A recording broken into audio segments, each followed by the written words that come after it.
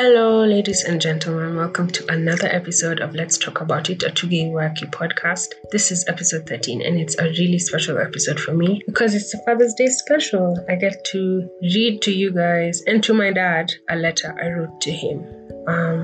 So I'm aware that not everybody can celebrate their dad today for various reasons, and I just want to encourage you to pen a letter. You have a dad, and you have feelings towards him, either love, admiration, hate, pain, shame, whatever emotions you have, write them down, write a letter to him, tell him how you feel, and that'll do something.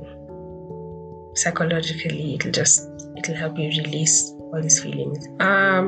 Secondly, I've been making a lot of noise about mental health and men's mental health and Father's Day in different corners of the interwebs. And so I just want to say that it's so important, and I'm saying this a lot, but because it's true, it's so important for us to appreciate the people we love in our lives. One, because we don't know how long we have them for, but two, because it just helps them and us feel better about ourselves, feel better about each other.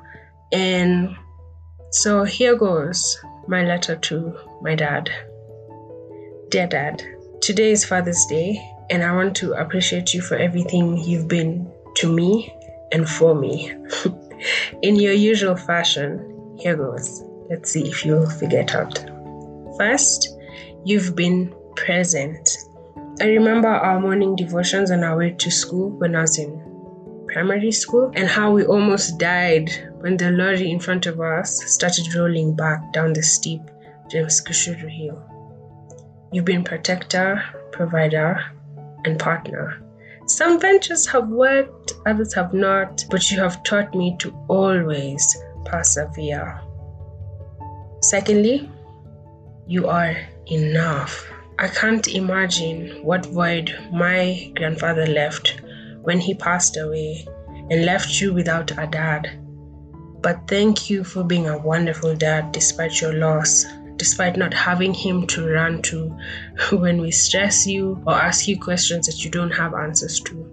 You are a good dad, a loving dad, a wonderful dad. Thank you for showing me that there's a Father in God. Thank you so much for setting an example to me and my siblings about what it is like to be a son, a child of God. Dad, you work so hard, so hard, and we don't thank you anywhere near enough. You're tenacious. Yes, I got it from you. You have taught me to work with my hands and use what I have. You're constantly grilling me, pushing me, and questioning me. Sometimes it's annoying, to be honest, but very necessary. Thank you. You're entertaining. Lately, you've started picking up current lingo like locomote, dope, chill. We've taught you a thing or two, and it amazes me so much when you say these words because you are not that kind of person. You've taught me to love football. Manchester United forever. Thank you for spending your downtime with us. Thank you for playing games with us, sometimes beating us thoroughly and sometimes letting us win. Thank you for sitting on the carpet with us, sitting on the floor with us, and just laughing at our jokes, cracking jokes with us, making fun of us. Thank you so much for entertaining us and teaching us to enjoy and to rest and to relax. You are relentless in your pursuit of excellence and integrity. The whole world now knows, but for us, these are things you talk about and live out daily.